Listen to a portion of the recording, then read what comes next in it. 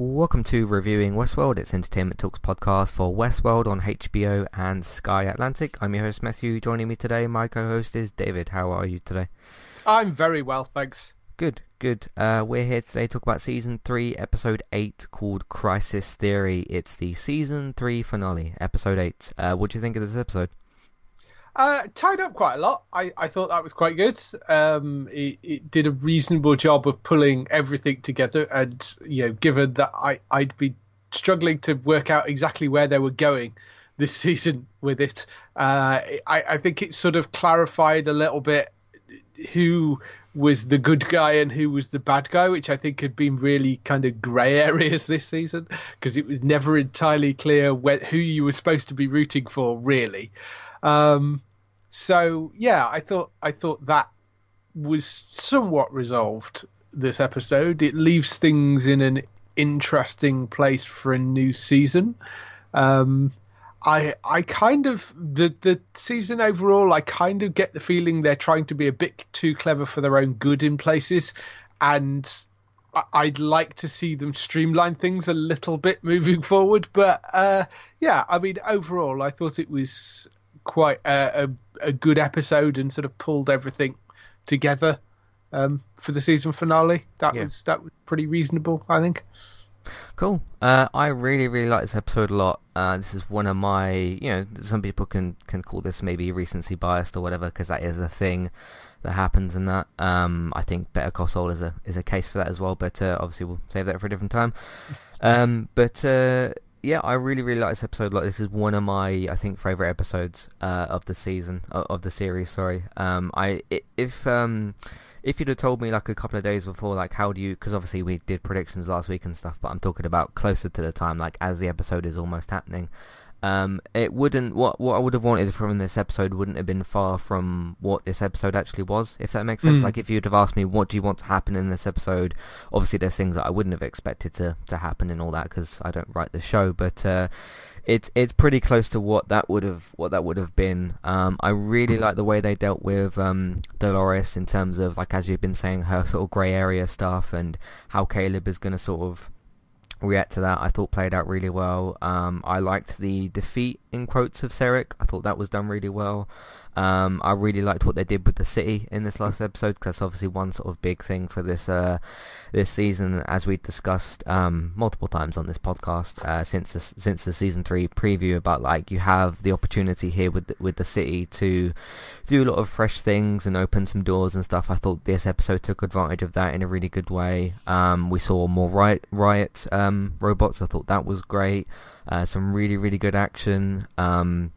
Just overall, I'm really happy with this episode, and as a result, I'm really happy with this season. Looking back on the season, which obviously we'll do a bit more later on, we have some emails and stuff about that. I'm very happy with this season. I think this is some people have compared this in a bit of a way to Mr. Robot, in terms of you had a really great first season.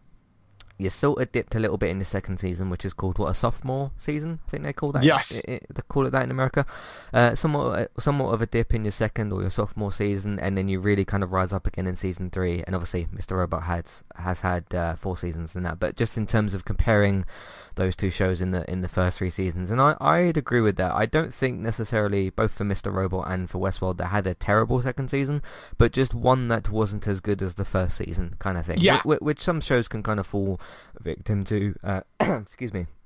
Can kind of fall victim to and stuff. And I think this was probably another one to add to that list, but not a terrible second season or whatever. But yeah, just going into this third season, I thought they basically raised their game again for this 4th season, and yeah, overall I'm really happy with what we got.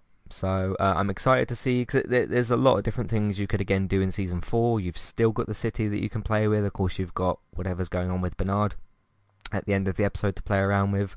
Yeah, I'm just really happy overall with the season. So is that it for our pre-talk? Anything else you want to talk about particularly? Not individually, no. I think probably things related to the episode more than anything else. Yeah. what else was there? Yeah, the William stuff. I was very interested in how that played out. I was fairly happy with that. A bit sad as well, but yeah, it was interesting. So basically, they killed that version of William, having used him on and off throughout this season. They basically killed the original version of William in the post-credit scene, which is it's kind of an interesting way of doing it. But yeah, I mean, okay, fine. Yeah, interesting where they had the credits in this episode, because you get basically like a Marvel film style thing where you've got 2 post-credit scenes, which is what those films have been doing for years. They used to do 1, but more recently they've started doing 2. But had a bit of a Marvel into the episode, if you will.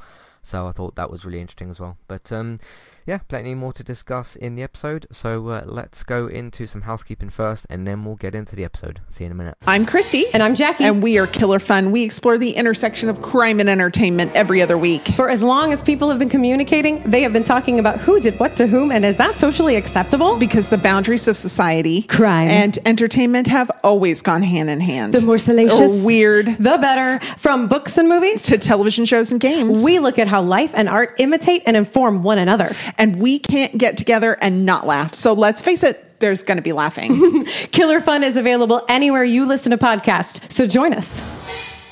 Today's sponsor is Kualu. If you'd like to get started with a domain name and a website today, just click on the link in the show notes and that will take you over to Kualu to get started. They also have a live support chat system that you can use, which is in the bottom right hand corner. So get started with a new website and domain name today with Kualu. Hey everybody, if you would like to get the ad-free versions of all of our podcasts and support Entertainment Talk along the way, all you need to do is head over to patreon.com/entertainment talk. Sign up either as a creator or as a Patreon. There's no difference there. That's just the option for either becoming a creator now or just staying as a patron for the moment. And then all you need to do is support us at the $1 level tier. That will get you access to all of the ad-free podcasts that we've done in the past, and get you access to all the ad-free podcasts in that month as well. So it's a great way to support us on Entertainment Talk and to get rid of the ads and get your ad-free podcasts. You can also become a patron at the $3 level tier. That gets you access to ad-free podcasts and allows you to redeem a review of a TV show or a film of entirely your choice. That's one per month for either a TV show or a film review, which is at the $3 level tier. As always, thank you very much for listening. Back to the show. Alright, so recently on Entertainment Talk, we got another podcast for the good old Legends of Tomorrow, so we got an updated podcast for those as well. Little bit confusing somewhat what they've done with the numbering system, because the Legends episode of Crisis is in some place listed as episode 1, and in some places listed as episode 0. We had to kind of figure that out a bit, but we sort of managed to do that. So that's an updated podcast for Legends of Tomorrow. Watch the first season of Netflix's first ever original Belgian TV show. This is called Into the Night. It's based around airplanes and mystery, so it's got me in there, or got me interested in the show for reasons and stuff. But I've given it a don't skip rating for its first season. No idea if it'll get a second season. It's not even been out a week yet, so we'll have to wait and see. But I really enjoyed that, so have a look out for the review of that. That's on Netflix as well, so if you're interested in watching that, then you can go ahead and do that on Netflix. So I've given that a don't skip rating. Let's Play Sundays, episode 40 for the finale of Moss, which is me finishing a video game for the first time ever on a Let's Play. So if you want to find that, it's just a bit of a coincidence. I just kept sort of playing it and recording Let's Plays. So obviously we've had 4 of them in a row, but that's the last 4 basically parts of Moss. And I have of course also reviewed the game. I think in each of the posts I linked the review for that, so you can go and check that out as well if you want to know what I actually think of the game and stuff. So check that out. Me and Barry last week discussed 2019 and Disney's record-breaking box office, the historic thing that they did last year. Long story short, they made a lot of billions of dollars, basically, through things like Frozen 2, Avengers Endgame, Star Wars Rise of Skywalker, Toy Story 4, Captain Marvel. The list goes on and on. A big year for Disney. If you're interested in some of the stats and whatnot, you can check out that podcast and get mine and Barry's thoughts on that. On the Run for Run on HBO and Sky Comedy is still continuing. Episode 4 will be later today, and so will the podcast. But season 1 episode 3 was last week, and that's another good episode for that show. Really enjoying that so far. So that's been really good. A skip review for The Hunt, which oddly is done by a lot of people that I actually like. So people like Damon Lindelof and Jason Blumhouse and Jason Blum and Colton Cuse and some other people. So people that have made things I've really enjoyed before in the past. So Lost, Watchmen, Leftovers, things like that.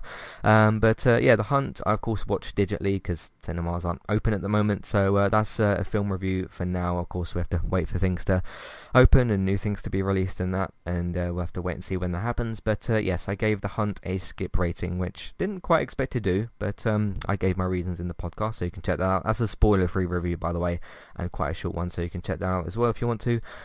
Last week on Gaming Talk, we talked about The Last of Us 2 and Ghosts of Tsushima, which are both upcoming PlayStation exclusive games. Sony has given new release dates for those. June 19th for Last of Us Part 2 and July 17th for Ghost of Tsushima. By the way, for The Last of Us, be careful. There's some spoilers that have been leaked by some people that aren't very happy with how things went. So just be careful when you're looking up anything for Last of Us 2 because you don't want to see. There's like videos of the ending and there's like the whole script has been leaked or some of the script has been leaked or something like that. So just be careful if you're interested in Last of Us 2. Speaking of that, there will be a trailer at 3 o'clock today. So have a look out for that. I'm assuming that's going to be the launch trailer. So look out for that as well, but very, very, very excited. The game's also gone gold as of earlier this week, so good stuff there. And we also talked about the 8-hour stream of Assassin's Creed Valhalla. It was a Photoshop thing that went on for 8 hours, and that was a thing that happened. So you can check that out as well. What's the other thing? Westworld, you're already here for that. Don't skip review for Afterlife Season 2, another masterpiece work of art from Ricky Gervais. Afterlife Seasons 1 and 2 are of course available on Netflix, so you can go and have a look out for that as well. And that's what we've been doing on entertainmenttalk.org and on podcast platforms. Caleb takes Dolores' host control module to a warehouse in Los Angeles, so the brain pearl thing, whatever they're calling it these days, where another Dolores host body awaits. As Dolores accustoms herself to her new body, putting the sleeves of her own arms on, she explains they need to take the drive they got from Solomon and insert it into the Rehoboam, whatever it's called, system at Insights. And then we'll move on to some Maeve and Dolores confrontations in a little bit.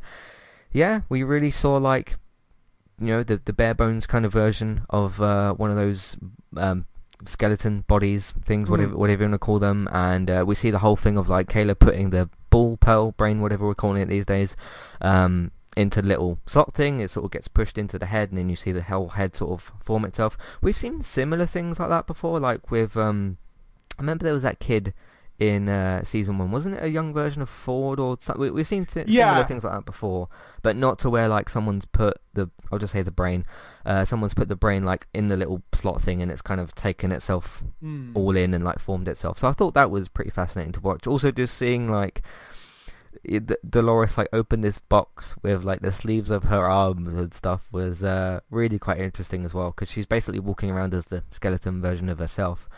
And of course she's got her face. It's basically just like what her sort of shoulders roughly and her face kind of thing. What do you think of seeing that? It's interesting because that seemed to be either a different type of model to the one that they'd had previously, because it was clearly some sort of I don't know whether it was an upgrade or a downgrade. Because I do wonder whether it was maybe an earlier model. Because, like you say, we've seen versions that are a bit like this before, like the child version of Ford, which was sort of an earlier version of the host bodies.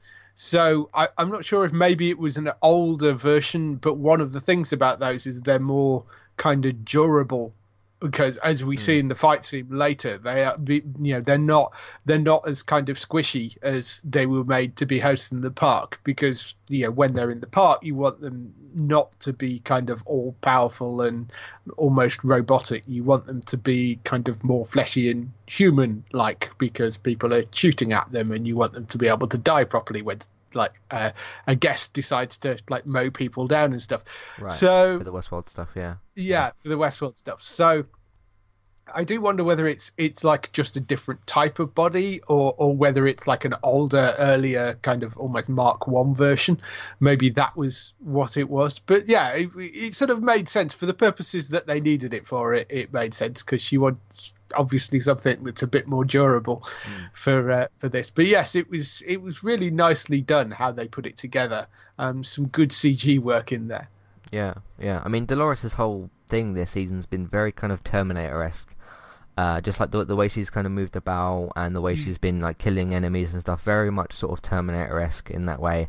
And this was sort of like that in a way, because we've seen obviously the bare bones sort of version of Terminators in those films, and this was sort of like that, but she has a face obviously this time because they've got the more robot faces in Terminator. But I just found it fascinating, like her literally opening up this box with her skin in it, and she's like pulling because we only see her pull the one sort of arm sleeve on, but I thought that was pretty fascinating. And just seeing like, because we're sort of in the moment with Caleb there where it's like, this is really kind of fascinating and strange to watch, and he's kind of like we're having kind of the same emotions as him, because he's watching this partner, I guess partner is more the appropriate word, kind of like re-sleeve herself, and we're watching it kind of with, do you know what I mean, like with him in that sort of moment. And that was pretty fascinating as well. So yeah, because really interesting stuff there. So that was that. Dolores is confronted by Maeve and gains the upper hand, but she lets her go, assuring she will have free will as long as she does not interfere in her plans. However, as Dolores walks away, her body shuts down, and a holographic image of Charlotte reminds her she is still controlled by Delos. Meanwhile, Caleb is guided through the rioting crowd and police by Ash and Giggles, and eventually to a police helicopter to make his way to Insight. So you've got two sort of scenes there. We'll touch upon the first one. Yeah, another great fight scene between Dolores and Maeve. I'm not even sure, like, was this one better than last week's, or was last week's one better? I think they're both pretty equal. This one was obviously a little bit longer, and you had a bit more sort of combat in there, but I enjoyed both of them nonetheless. And it's just interesting to see these two androids, or hosts rather, kind of fighting each other, and like one of them's got a sword and stuff. And the bit of action that we had before that was really great, where Maeve's kind of chasing Dolores down and stuff. And I thought that was done really well. What did you think of Dolores and Maeve's fight scene? Yeah, I mean, I thought this was another good confrontation. It was nice to see Dolores' upgraded body coming into use there when she blocks the sword with her arm. Yeah. So, yeah, I mean, that was all quite good. I think just in terms of the visual spectacle, I think the one last week, I think, was probably more impressive. But it was still pretty good, and it was nice to see these two get another chance to face off against each other. It's interesting, the relationship between these two, because they're not entirely on opposite sides either. They just have slightly different ideologies about going about things. And again, this comes back to Dolores' motivations not being entirely clear, because we've seen her talk about kind of burning the whole thing to the ground, and then that slightly changed this time around as well. So that's been kind of interesting. This, I don't know if you can directly compare it, but this relationship, this thing between the two of them, very much reminded me of the whole Civil War Cap and Tony. Yes, there is a certain amount of that. Yeah. They are essentially both. I don't know whether you call them both good people, but they're both not coming from a kind of. I don't think they're coming from a completely evil place on either side. It's just they're doing things based on what they believe is right, or what is right for them. In Maeve's case, it's because she believes that Dolores has this key that he's holding her daughter captive, so that's the reason that she wants it. And in Dolores' case, like I say, it's been a bit all over the place in terms of, is she trying to save humanity? Is she trying to destroy humanity? It's not really entirely clear. Has she, she said both, and so it's but I think inherently you don't think she's necessarily evil, unlike Sarek, who you're pretty sure is probably the bad guy, Yeah. That's always been my thing, is like, sure, we're not exactly sure about what exactly Dolores is going to do, but we've had it painted for us that, like, Sarek is the one who needs to be definitely taken down, and it's just been this Maeve and Dolores kind of thing, as to where they kind of want the same thing but not in the same way. They both want like peace and things like that, but they can't agree on how to sort of do it, which again I compare that to the Tony Cap kind of stuff from Captain America Civil War, the Marvel film obviously, but where they disagree about wasn't it something to do with like signing something? One of them disagreed, one of them agreed. The Accords, the Sokovian Accords, I think it was. Yeah. So very much reminded me of that. So that was good as well. Meanwhile, Caleb is, like I said, guided through. I've read that already. What do you think of the riots in the streets? Yeah, I mean, this is sort of interesting. We're starting to see the start of around this bit. We're starting to see this thing of what she's done to Caleb in terms of, she's setting him up as the leader of this revolution at this point, because there's these guys that turn up and sort of call him sir, and so I thought that was kind of interesting as well. And then then we've got the bit with Charlotte next as well, haven't we? Yeah. So but no, I thought it was cool to see one more of the Riot robots as well. Do you think we'll see them in future seasons? Possibly, maybe. Yeah, I mean that Riot thing doesn't seem to be slowing down right now. I mean, the interesting thing about this show is how much it changes from season to season. I mean, season 1 and 2 were very similar, in that you were still in the parks at that point. I mean, season 3 has been sort of very different, and I do wonder what they're going to do for season 4, because I think we're probably we're way out of the parks at this point. So I struggle to know where you may be going with this 4th season, but it seems that they're setting up Caleb as some sort of revolutionary leader, whether he wants to be that or not. So you're assuming he's going to come back. So I would, and I guess now, where they leave things, the that rioting maybe settled down, but things are obviously going to be changed quite a lot. But you rather suspect that it's going to get rather more authoritarian out there. So I would think probably yes, more of those robot things trying to protect stuff were quite likely, I would have thought. Yeah.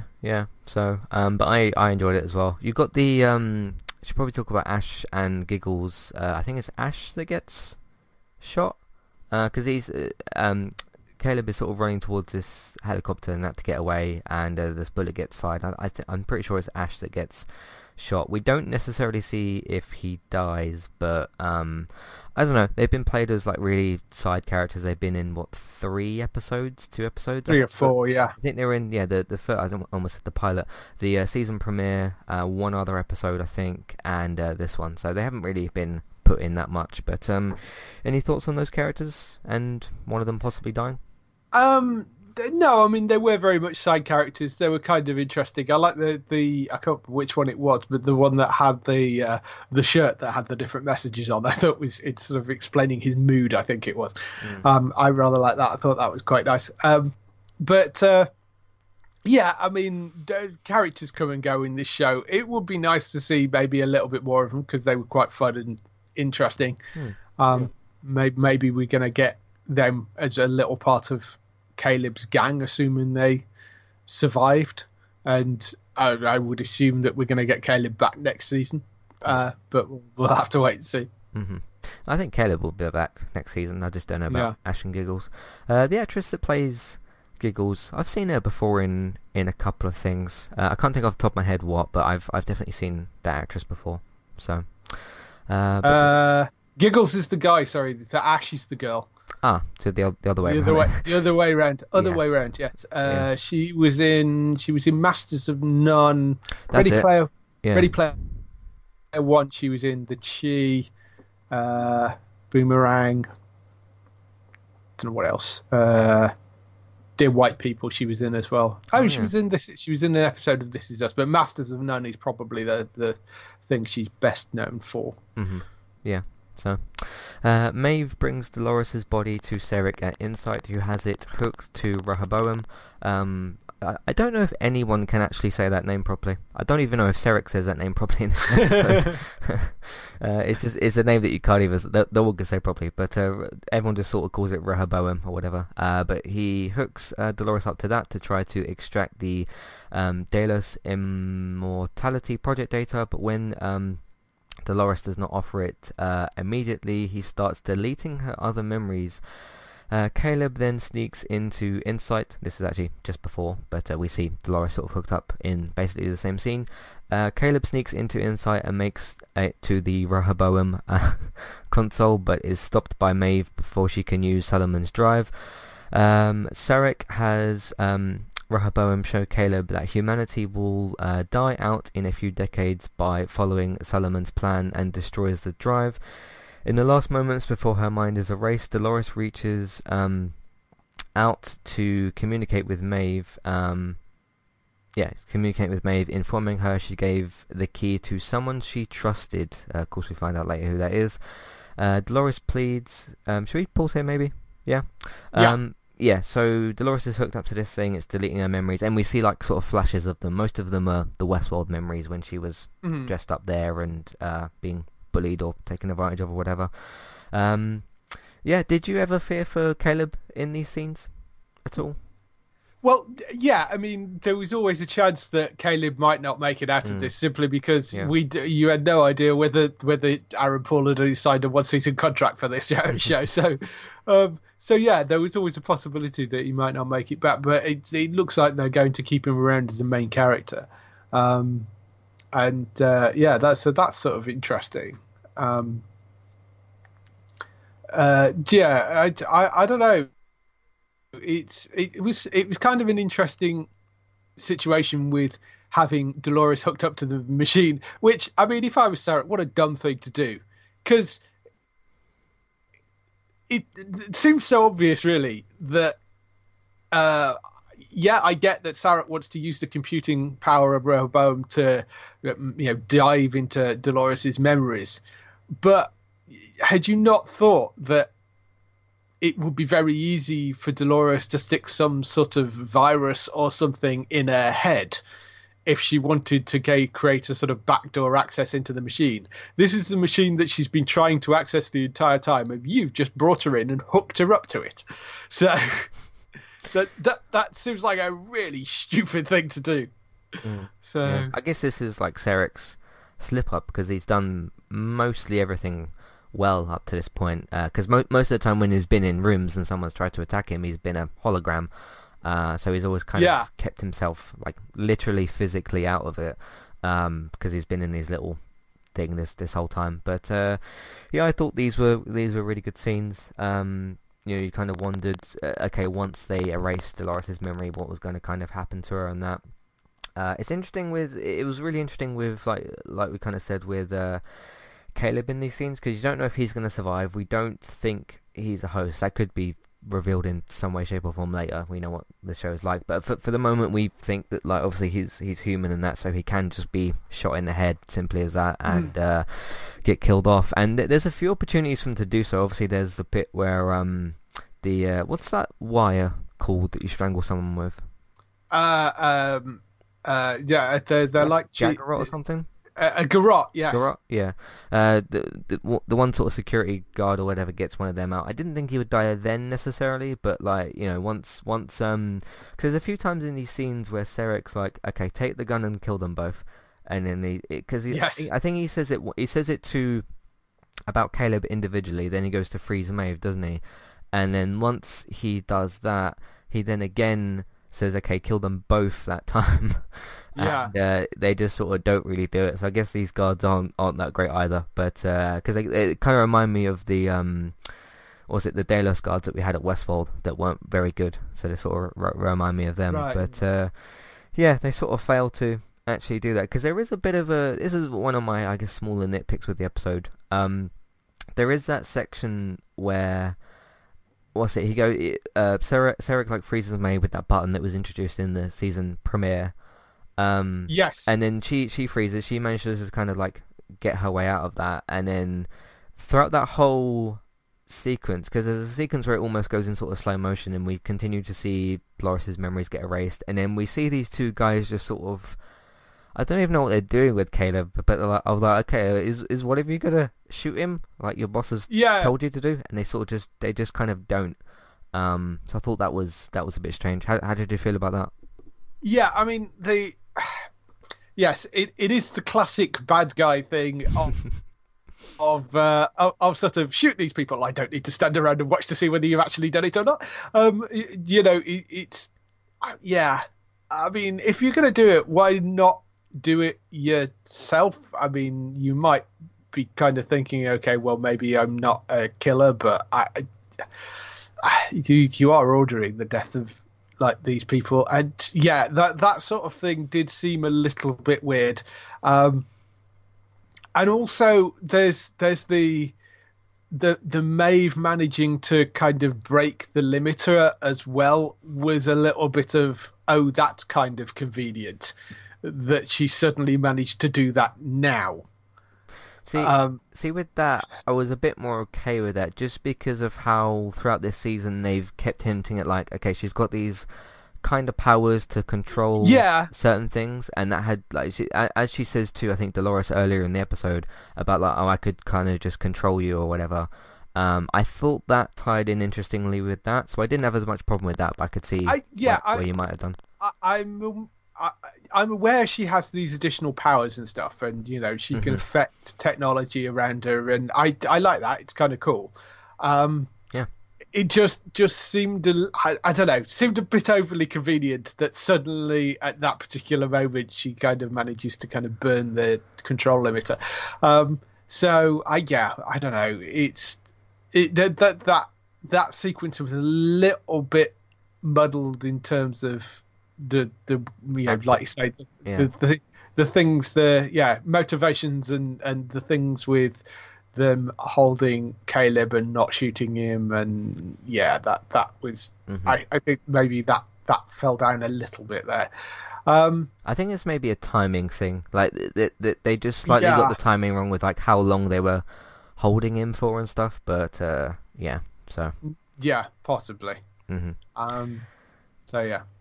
In the last moments before her mind is erased, Dolores reaches out to communicate with Maeve, informing her she gave... I just read that already. Dolores pleads with her that humans have helped to show them what beauty in the world is, and implores Maeve to help free humans from the system. As Dolores dies, kind of, from the last of her memories erased, Maeve kills the guards and wounds Sarek. Maeve tells... let's just talk about that for a second, actually, because you kind of get these lights switching off and you can kind of see flashes of things happening. I thought that was actually done fairly well. I didn't think there was any kind of time convenience thing there necessarily. It's just what leads up to that is a bit more kind of convenient, I suppose, with both Maeve and Caleb. But I thought that was done fairly well. What do you think of the little action piece where the lights kind of go out for a bit? So this was seemingly Dolores doing something to Rehoboam and sort of getting some sort of backdoor into the system. I mean this whole sequence, you've got sort of you're starting to see Dolores actually where her mind was actually at the point at the end, and how she sort of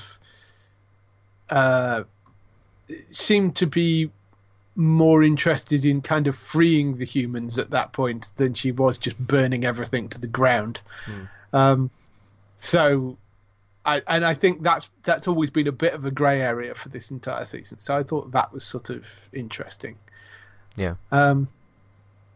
But yes, and what seemingly the last of her memories wiped as well. It would appear that is certainly the death of Dolores Prime, I would say. I think that is probably the last we've seen of that version of that Dolores, although I rather suspect that Evan Rachel Wood will be back in some form or another. And there are versions of Dolores still wandering around, because we have still got, other versions of Dolores kicking about. There is probably a copy on that drive that she took as well. So, we'll have to wait and see how she reappears. But certainly the big revolutionary version of Dolores seems to have been killed at this point. But that arc is kind of finished as well. So the whole Rehoboam system thing. So I thought that was good as well. Maeve tells Caleb that Dolores' last memories included Solomon's program to let Caleb control Rehoboam, as she had seen his ability to choose when she once witnessed Caleb during military training at Westwold Park. Yeah, that's what it says here, but we can name it something in a minute, I suppose. Caleb tells Rehoboam to erase itself. He and Maeve venture outside as further chaos erupts. That's the quote-unquote end of the episode, because that's where the credits come up, but obviously we do have some other stuff as well. But yeah, interesting that he's been given this now, and it kind of clicked into place a bit clearer for me that once they'd shown this, I guess Army World is what we can kind of call it. Yeah. We already have a War World, which is the one that Maeve went to. That's literally the War World, and this is kind of Army based. So. Yeah, this isn't the Delos Park as such. It is essentially, but from the bits that we saw, it's basically a military training facility that Delos has set up, allowing them to use live targets, which, I mean, it sort of makes perfect sense, actually, because if you want to train soldiers, you want them to be trained in the most realistic environment possible. So if you've got the technology to do it, why wouldn't you print a bunch of terrorist acting hosts and people that you could fill the park with that add to act as like scared crowds and people that they can save, and so it would make, I think, if this technology existed, of course the army would be using it in that way. That makes absolutely perfect sense. And it was sort of interesting to see that Dolores had obviously recognized him from the very first moment. She'd had this memory of, it's that guy who was actually quite kind. And she's had this plan for him all along, and kind of thought that he was probably on the right, somebody that would do the right thing. That was kind of interesting that we saw all that. Yeah, I mean, because it's sort of hinted at, I felt, in this scene that, this is possibly like a romantic thing for that version, the version of Dolores that we kind of see in the flashback, the way she's looking at Caleb and the way the story kind of had clipped together. I don't think this, the Dolores Prime or whatever, I don't think that version had kind of those same feelings, but that's sort of what it felt like a bit, and I was fine with that. So yeah, maybe I didn't get romance as such, but I think I think it was more a case of she recognized Caleb as somebody who was recognized him and saw him as somebody who was potentially a good person and somebody she could probably rely on and trust. And she needed the help at the time when he first finds it. So I mean, I think that makes perfect sense that she would try and help him and have him help her. Yeah. So, but that is that part of the episode. Here Maeve venture outside as further chaos erupts. They sort of see this building going on fire and the riots are still continuing and stuff. Interesting end to the episode. We also get Maeve kind of saying to Caleb about like you can kind of be whatever you want to be, and that's been a bit of a theme throughout. Obviously, the show is like, okay, who are you, and do you understand the nature of your reality, and all those sorts of human things, I suppose. So that was interesting as well. Interesting to see a host actually say that to what we still presume is a human. Well, I mean, I think we can pretty much categorically, I would say that there is no way Caleb is a host. I mean, because I think the whole purpose of having Caleb and Dolores is the fact that you've got a host who has become sentient, and you've got a human that essentially has been turned into a host by the fact that the Rehoboam machine has been controlling the lives of these people. So it's almost like Rehoboam has almost turned the entire world into a park, except the hosts aren't hosts, they're actually people, but you're controlling them in the same way. I mean, that's essentially what she saw when she, because she made some comment in this episode about the fact that when she came out, she assumed, the one thing, and when she actually realized that what was actually happening to the human race was they're essentially being treated like hosts in the park, but being controlled by Rehoboam, and he is writing their stories. That's sort of the central thing is the fact that she sees them as being enslaved in the same way that the host was enslaved, and wants to kind of fix that injustice. And the way to do that is to kind of burn the system to the ground, not actually kill all the people, because the people are actually enslaved in the same way that that the hosts were. So that sort of, I think that's where the sort of change in her tack comes from, of her starting out when she first leaves of I'm going to kill humanity, and then realizing actually humanity's suffering in the same way that we were. I'm going to free them instead, and that's where that switch comes in. Yeah. So yeah, I think Caleb is definitely human. I don't see him as being a host at all. Cool. All right.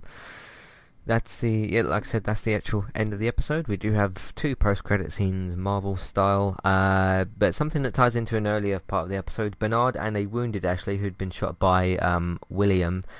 Interesting with that, because I remember last week saying, okay, who's he going to shoot, and if he tries to shoot Bernard, will Ashley jump in the way? Yeah. You actually I actually noticed that William was aiming, I think, at Bernard and turns his gun towards Ashley. Which sort of makes sense, actually, because if you want to shoot, if you've got the 2 of them, you want to take down the guy who's the bodyguard, essentially, because you want to take him out first. If you want to then go after Bernard, that it sort of makes sense that you'll shoot Ashley first, because you don't want the stronger of the 2 to be the one that is still alive at the end of it, or still functioning at the end of it. So yeah, I mean, it actually makes sense that even if Ashley doesn't jump in front of him, he's the one that you want to shoot first to try and make sure that you take him down. Mm-hmm. But they bunker at a motel room and realize Rehoboam was not trying to prevent the collapse of civilization, but was trying to work to delay it as long as possible, and that Dolores put the key to the Sublime in Bernard's mind, so we know who's got this key that Sarek wanted for so long. Bernard enters the Sublime to learn how humanity can rebuild, appearing to go idle to Ashley, and then there's we get the other bit later with the dust covered Bernard, but we'll talk about that in a minute. Interesting stuff here with Bernard and Ashley. I don't get the sense that Ashley's gonna die from this, plus he's supposed to be a host, and you don't die if you're a host from a chest a stomach sort of gunshot. No. He's obviously very damaged and injured, and of course if his body gets too damaged, he can just put his brain thing into another body. But because we don't quite see obviously the full results, we see of him, he's in the bathtub thing. Yeah, and I mean this does come around him. This does come back to the thing of like, has William learnt nothing at this point? If you do genuinely want to try and kill a host, you at very least aim for the head.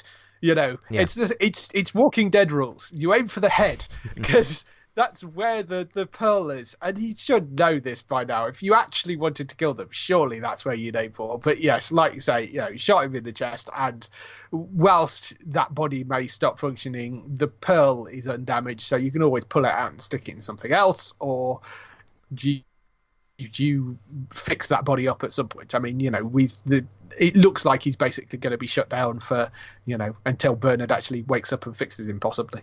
Mm-hmm. But yeah, so. But that is that part. What was I going to say about that?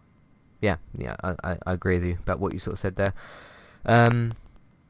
Yeah, so that's the part about them going there. In another post-credit scene, William enters a Delos facility in Dubai to kill the host and find Charlotte. As he's about to attack her, a host fashioned after his Man in Black persona, of course from the park, slashes his throat after throwing him around a bunch of times and giving him dialogue and telling him this and that. And hundreds of host-making machines activate behind them in the room behind them.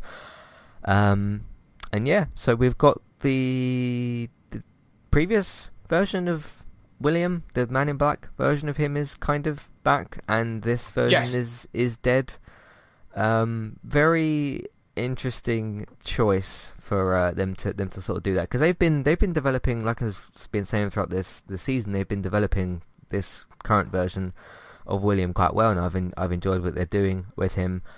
So I'm kind of gonna not go backwards, but I'm gonna kind of go to the idea of like, okay, I'm now cautiously optimistic about what you're gonna do with this version, because I just don't want to go back to that sort of season 1, season 2 William type of thing.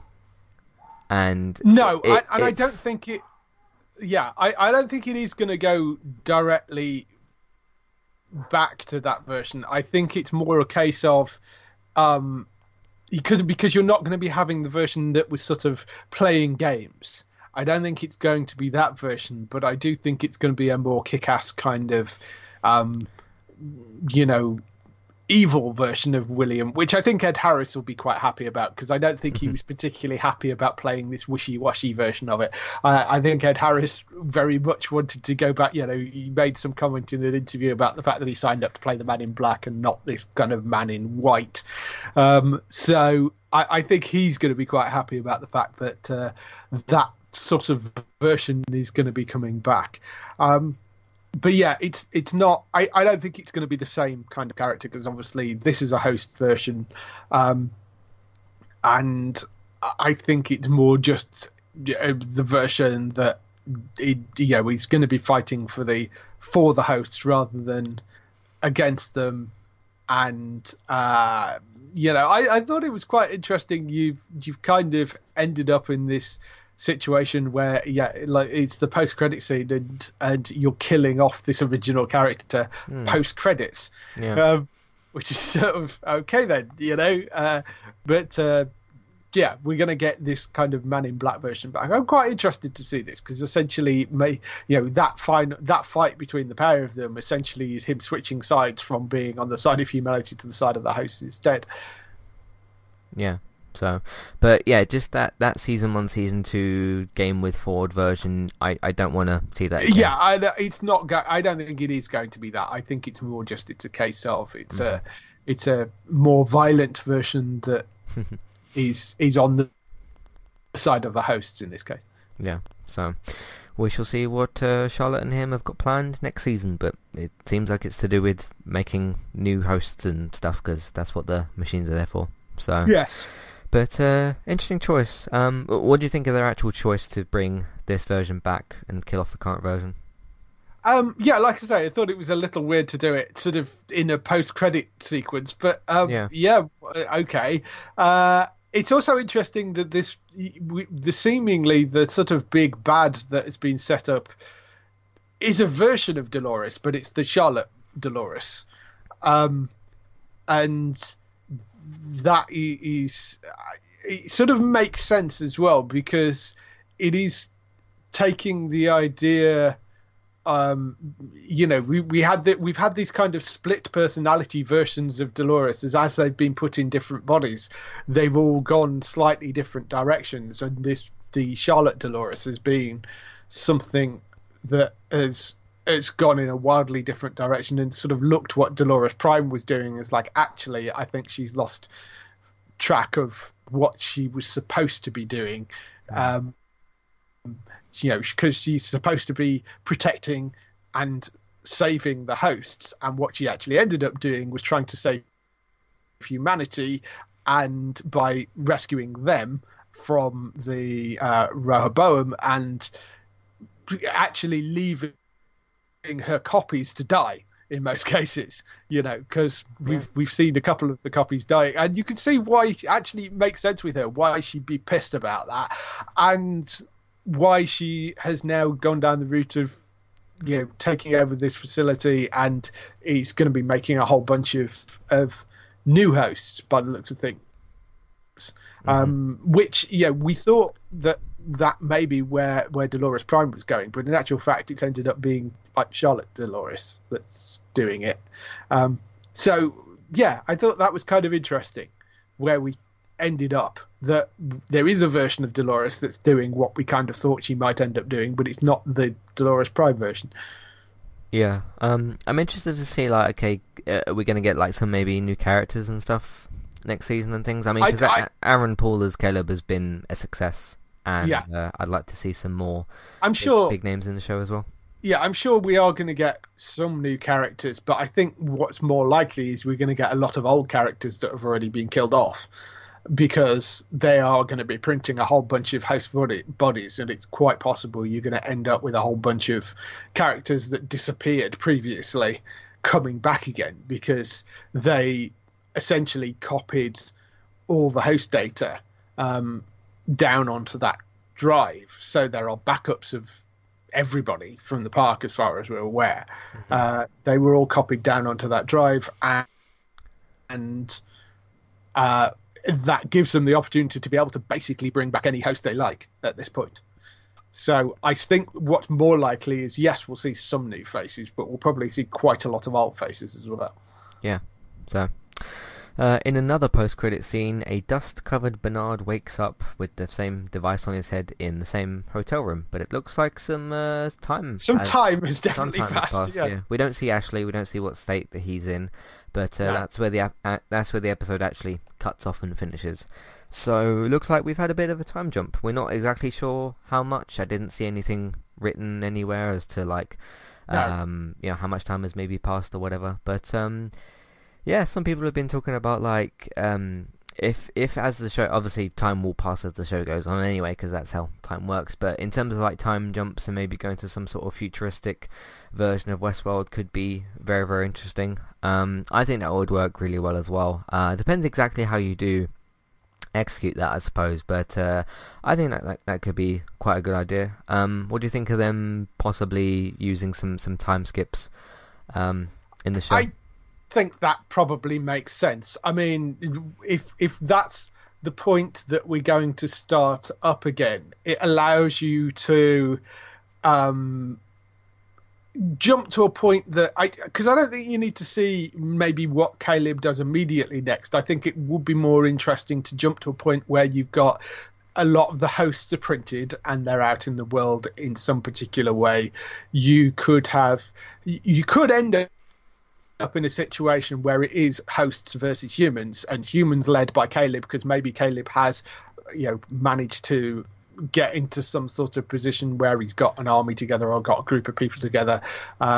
So you sort of end up with Caleb running the humans and Charlotte Dolores or Shaloris or whatever you want to call her. You end up with her being the leader of a host army of some description. I mean, that could be where you kind of end up going, and then you've got this X factor of kind of Bernard, who has been searching around in the Sublime for some way of resolving this situation, and clearly some time has passed. We don't know exactly how long, but I mean, you've got to be a few years at least, you would have thought. Clearly, nobody cleans that hotel room wherever it was. So nope, no one's asked him to check out or anything. No. So yeah, I mean, he's presumably that Bernard is going to be trying to resolve the situation in some way. So yeah, I actually am okay with them jumping forward in time to the point where Bernard wakes up, and then it would be interesting to start with him and have the next season begin with him exploring whatever this new reality is that he wakes up in, because clearly society is starting to fall to bits. We had already seen that previously, and you might end up with sort of Maeve, Caleb on one side, and I mean there was a thing that Rehoboam sort of plots out a timeline when it becomes apparent that if Solomon's plan went forward, there was a timeline that the Rehoboam gave, which was sort of 5 to 10 years mass casualty event, 12 to 16 years mass casualty event, and then sort of talking about the population collapse after 23 years and end of this human civilization after 50 to 125 years. That was the little thing that popped up. So I mean, I don't know whether we'll have jumped that far forward, whether it would have been 6 or 10 years or something like that. I mean, we could have been, we jumped forward 23 years and it's the sort of collapse of the population, or I mean, I don't know. It depends where they've decided to jump to, and I mean, it may be possible that Nolan and Joy haven't actually decided where they're jumping to yet. They just thought that would be a useful place to end it. Yeah. So yes, we'll see. But interesting. It does give them options moving forward, I think. Mm-hmm. But yeah, got some options for the season, like you said. It puts things in an interesting place for season 4. We've obviously got no idea when that's going to be. 18 months to 2 years maybe, because they've obviously got to write it before they start shooting things and whatnot, so they've got to sort all that out still. But that's the end of the actual episode. We do have a couple of emails this week. If you'd like to send yours in still, you still can do. Of course, I know the season's over, but there's still other things we're doing on Entertainment Talk, and you can still, of course, get in contact about those or just anything that you want to. Matthew at entertainmenttalk.org, Twitter, eTalkUK, the contact page and information in your show notes.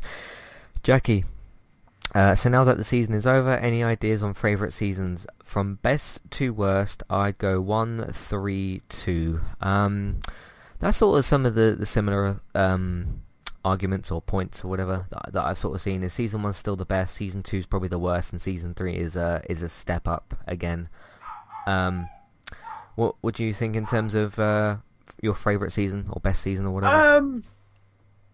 Yeah, I would probably go that order. 2 and 3 are actually on a similar kind of level for me actually.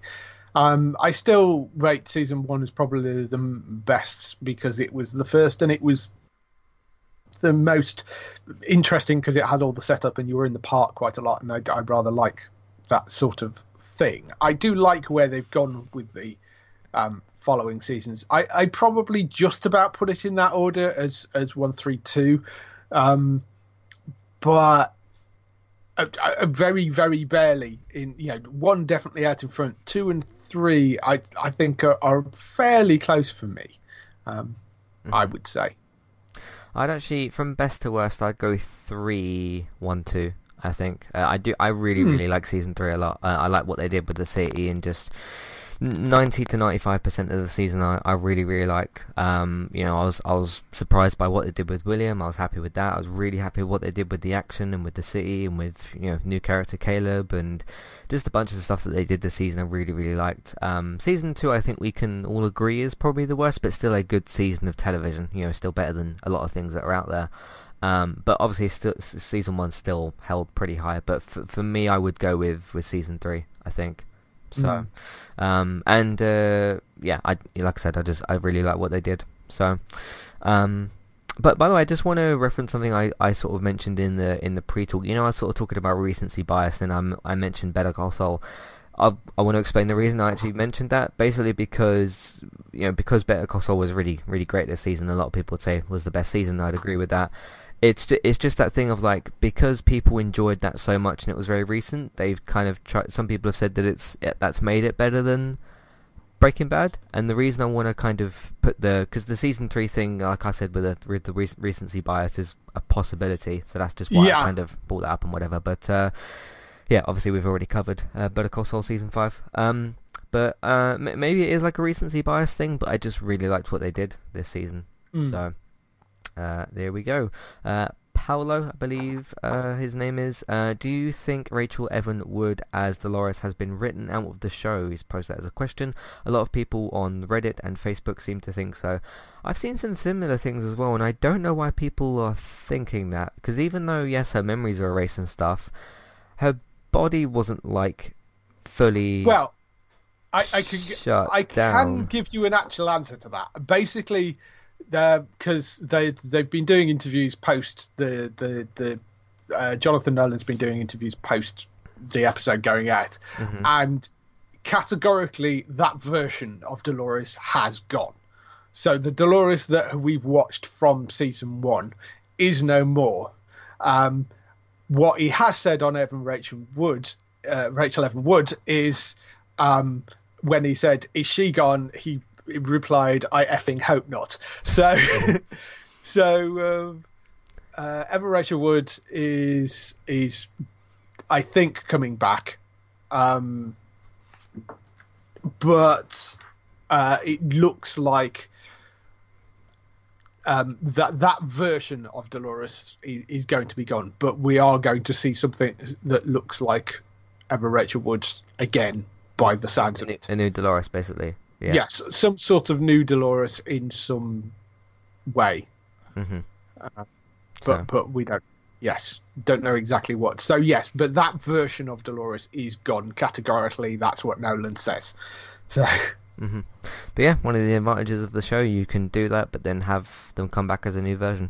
So we shall see. Barry, not the one that I podcast with, he isn't caught up with Westworld, so it won't be him. Now that the season is done, and we can put the rest of the theory of the city as a simulation, how do you put to rest the theory of the city as a simulation? How do you think that might have played out looking back on the season? Also, Sarek is clearly real too, which is great. Yes, he's definitely real because he gets actually shot in this episode. I think that would have been a really bad idea looking back on that. I know we kind of dismissed that, but just as an overall perspective thing, looking back on the season, that would have been a terrible idea, I think. Yes, because it has. You would have had to have got to this final episode and essentially got to "It's all a dream," which is a bit sort of to age myself, Bobby Ewing stepping out of the shower scene. It's a bit sort of, yeah, because it would effectively have meant you would have had to make that reveal at the end of this episode, and would have meant none of this stuff actually happened in the real world, and that just would have been, yeah, like I say, it's all a dream, and that I think that would have been a horrible idea. So. And that's why I never thought that that's where they were going with it. It seemed like a ridiculous situation to be in. Because could you imagine if like the season like finishes and all that, and then one last post credit scene we get is, you know, the classic like in that glass room or whatever, Bernard and Dolores are sitting chatting, and then he's like, "You can wake up now" or something, and then she wakes up and is like, what did he says something about a simulation. That would have been really terrible, I think. So glad that didn't happen. And yes, Sarek's also real, which is and so being real. I mean, but there is a sort of explanation for why it seemed like he was part of the machine, because he was always a hologram. So. Yeah, he was pretty much always shown as a hologram, and also the fact that, as we saw in this episode, he's basically is being controlled by Rehoboam, because we saw the thing on the back of his ear that he's basically telling him exactly what to say and do. So he is effectively being a mouthpiece for Rehoboam, which is why it sort of seemed like, and it then ties into this idea that the machines and even the people, even Sarek, are being kind of controlled by this massive computer brain in the same way that the hosts were being controlled by the bosses of Westworld. Yeah. So, but glad everything worked out in the end. So, Yes. AB1, I'll explain this in a minute, says, hey there, I'd like to go by AB1 as I don't want my first name read out on the podcast, and I hope you honour this. We can certainly honour that. You know, you don't have to share us your name. You can call yourself whatever you kind of like, as long as it's something that's sensible, I suppose. But AB1, broadcastable, yes. Yeah. So that's perfectly fine if you want to go by that. Anyway, how do you feel about possibly going to a future world next season? I know Matt said he likes the city and as it opens things up, but what if we have what we do now, but just a bit more in the future? Thanks for great coverage this season. Well, thank you for complimenting our coverage this season. It's done pretty well, and we've enjoyed it. But yeah, I mean, if you take the fundamental idea of the city and the futuristic kind of stuff, because you did have some of better tech stuff in this city and stuff, but I think if you take that idea and futurize it or make it a bit more futuristic and stuff, I think that could work pretty well. So we'll see how that would maybe work out. But yeah, what do you think if they? Because obviously we've passed some time, because obviously the dust on Bernard and all that, but. What do you think about how that could affect the city, or some sort of future world? I mean, it depends what they mean by future world. Because future world, as I think we talked about last week a little bit, was future world is the follow-up film to the original Westworld film, and it does essentially what they did with Jurassic Park and Jurassic World. It's sort of the parks have been reopened. You know, Delos has kind of 2 years after Westworld had that horrible tragedy, Future World has opened and it's this new park. So it sort of goes down the Jurassic Park kind of route. I'm not entirely sure whether they would do that unless there was a purpose for having Delos reopen the park. But given where we've left the world at this point, and it feels like society has collapsed in some way, I think we're probably heading more down the route of some sort of battle between humans and hosts in the real world. But yes, as we said earlier, I think if they pick up after a time jump, if you mean future world in terms of a world in the future, then yeah, I can see a sort of time jump moving forward and them picking up from where sort of Bernard wakes up. That kind of makes sense to me. Mm-hmm. But yeah, in terms of more parks, the only reason I could see that happening is if somehow everything had got repressed and set back to normal, and then they open a new theme park. But I can't see us going back to the theme park thing again at this point.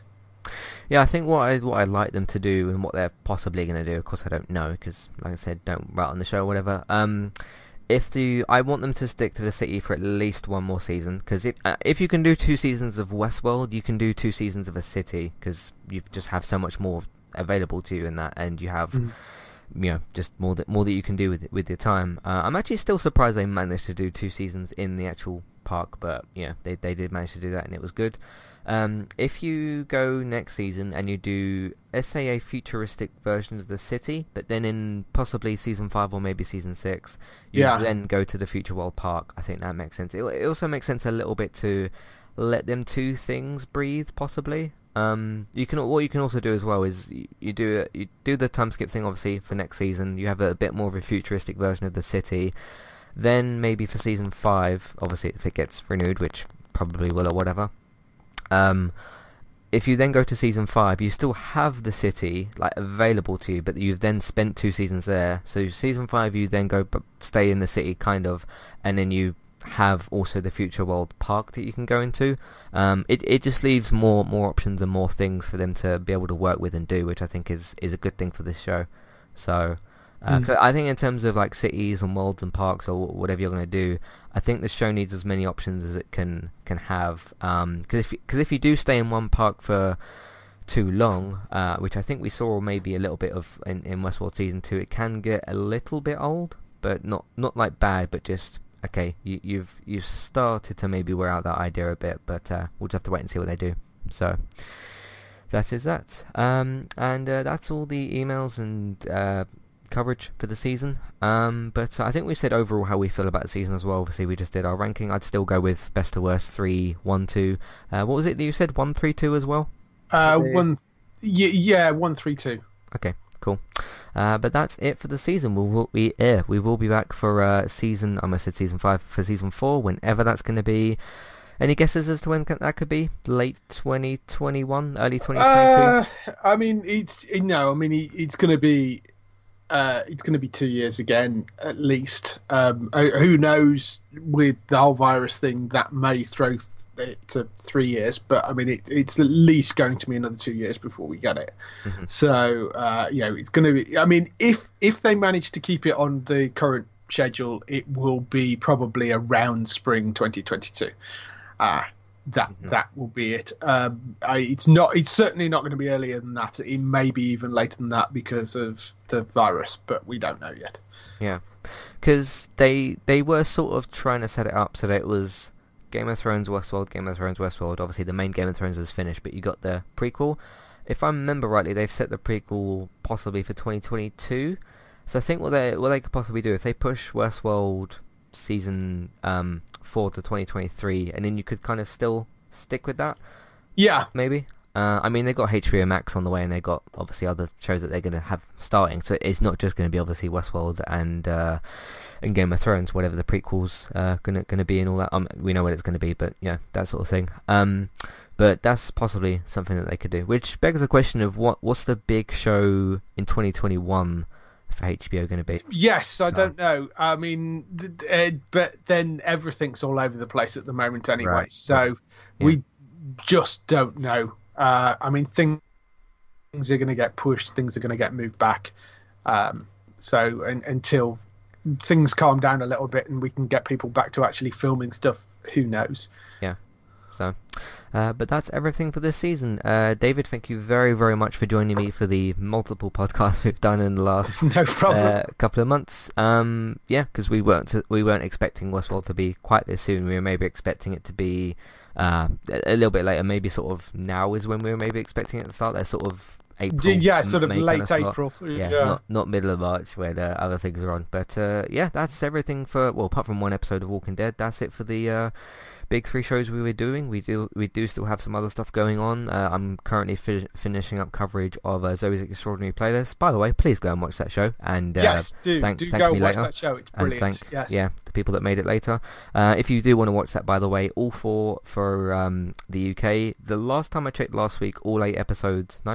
Yeah, all 9 episodes were available on all 4. Don't know if they're still all going to be on there, but go and have a look. If you're in the US, that's on NBC as well. But if you want something fun to watch in this particular time, or just good television to watch, go and check that out as well. But I'm going to be finishing up coverage of that. There is it 12 or 13 episodes, I think, so a few more podcasts for those for the season. We'll see if that gets renewed. Hopefully it does. Run is still continuing on HBO. I'm sure if you're in the US you know about that because it's on the same network as this. That's got a few episodes left. After next week I'm also going to be starting recording of Classic Review Season 4. That won't be out until Run finishes, which will only be like another 4 weeks or so have a look out for that. Gaming stuff, there's some big stuff coming up for that, so please keep an eye out for those. Film reviews, I'll do them here and there. Obviously when cinemas reopen, hopefully we'll get to see things like Quiet Place 2 and all that, so keep an eye out for those. Just on podcast things, by the way, as well, I was on the Next to Nothing podcast yesterday. That's of course with Chase from the Next to Nothing podcast. That podcast is already available to listen to for this week, so if you're on if you search for Next to Nothing on podcast services, you should be able to find that as well, and give that a listen. Go and support those guys over there doing some good stuff, and that was very, very fun to do. David, of course, as well, you can find him on geektown.co.uk if you want your TV and film news up to date and stuff, and if you want that in weekly podcast form, you can get that on Tuesdays, Geektown Radio, which is available on podcast services and of course also on geektown.co.uk, so go and check that out. We should have some, I don't know if it'll be exactly up front, but some news about stuff in the future. Well, possibly. maybe not. We'll have to wait and see. Right, we'll see what they come up with, but things should start getting renewed and or cancelled soonish. So keep your eyes out for those. For Bex as well, Trista Bytes Twitch. If you search for Trista Bytes on Twitch or on Google, whatever, you should be able to find her. Go and follow her, get subscribed. She streams daily, sometimes twice a day. So go and get involved with that. Some good stuff over there.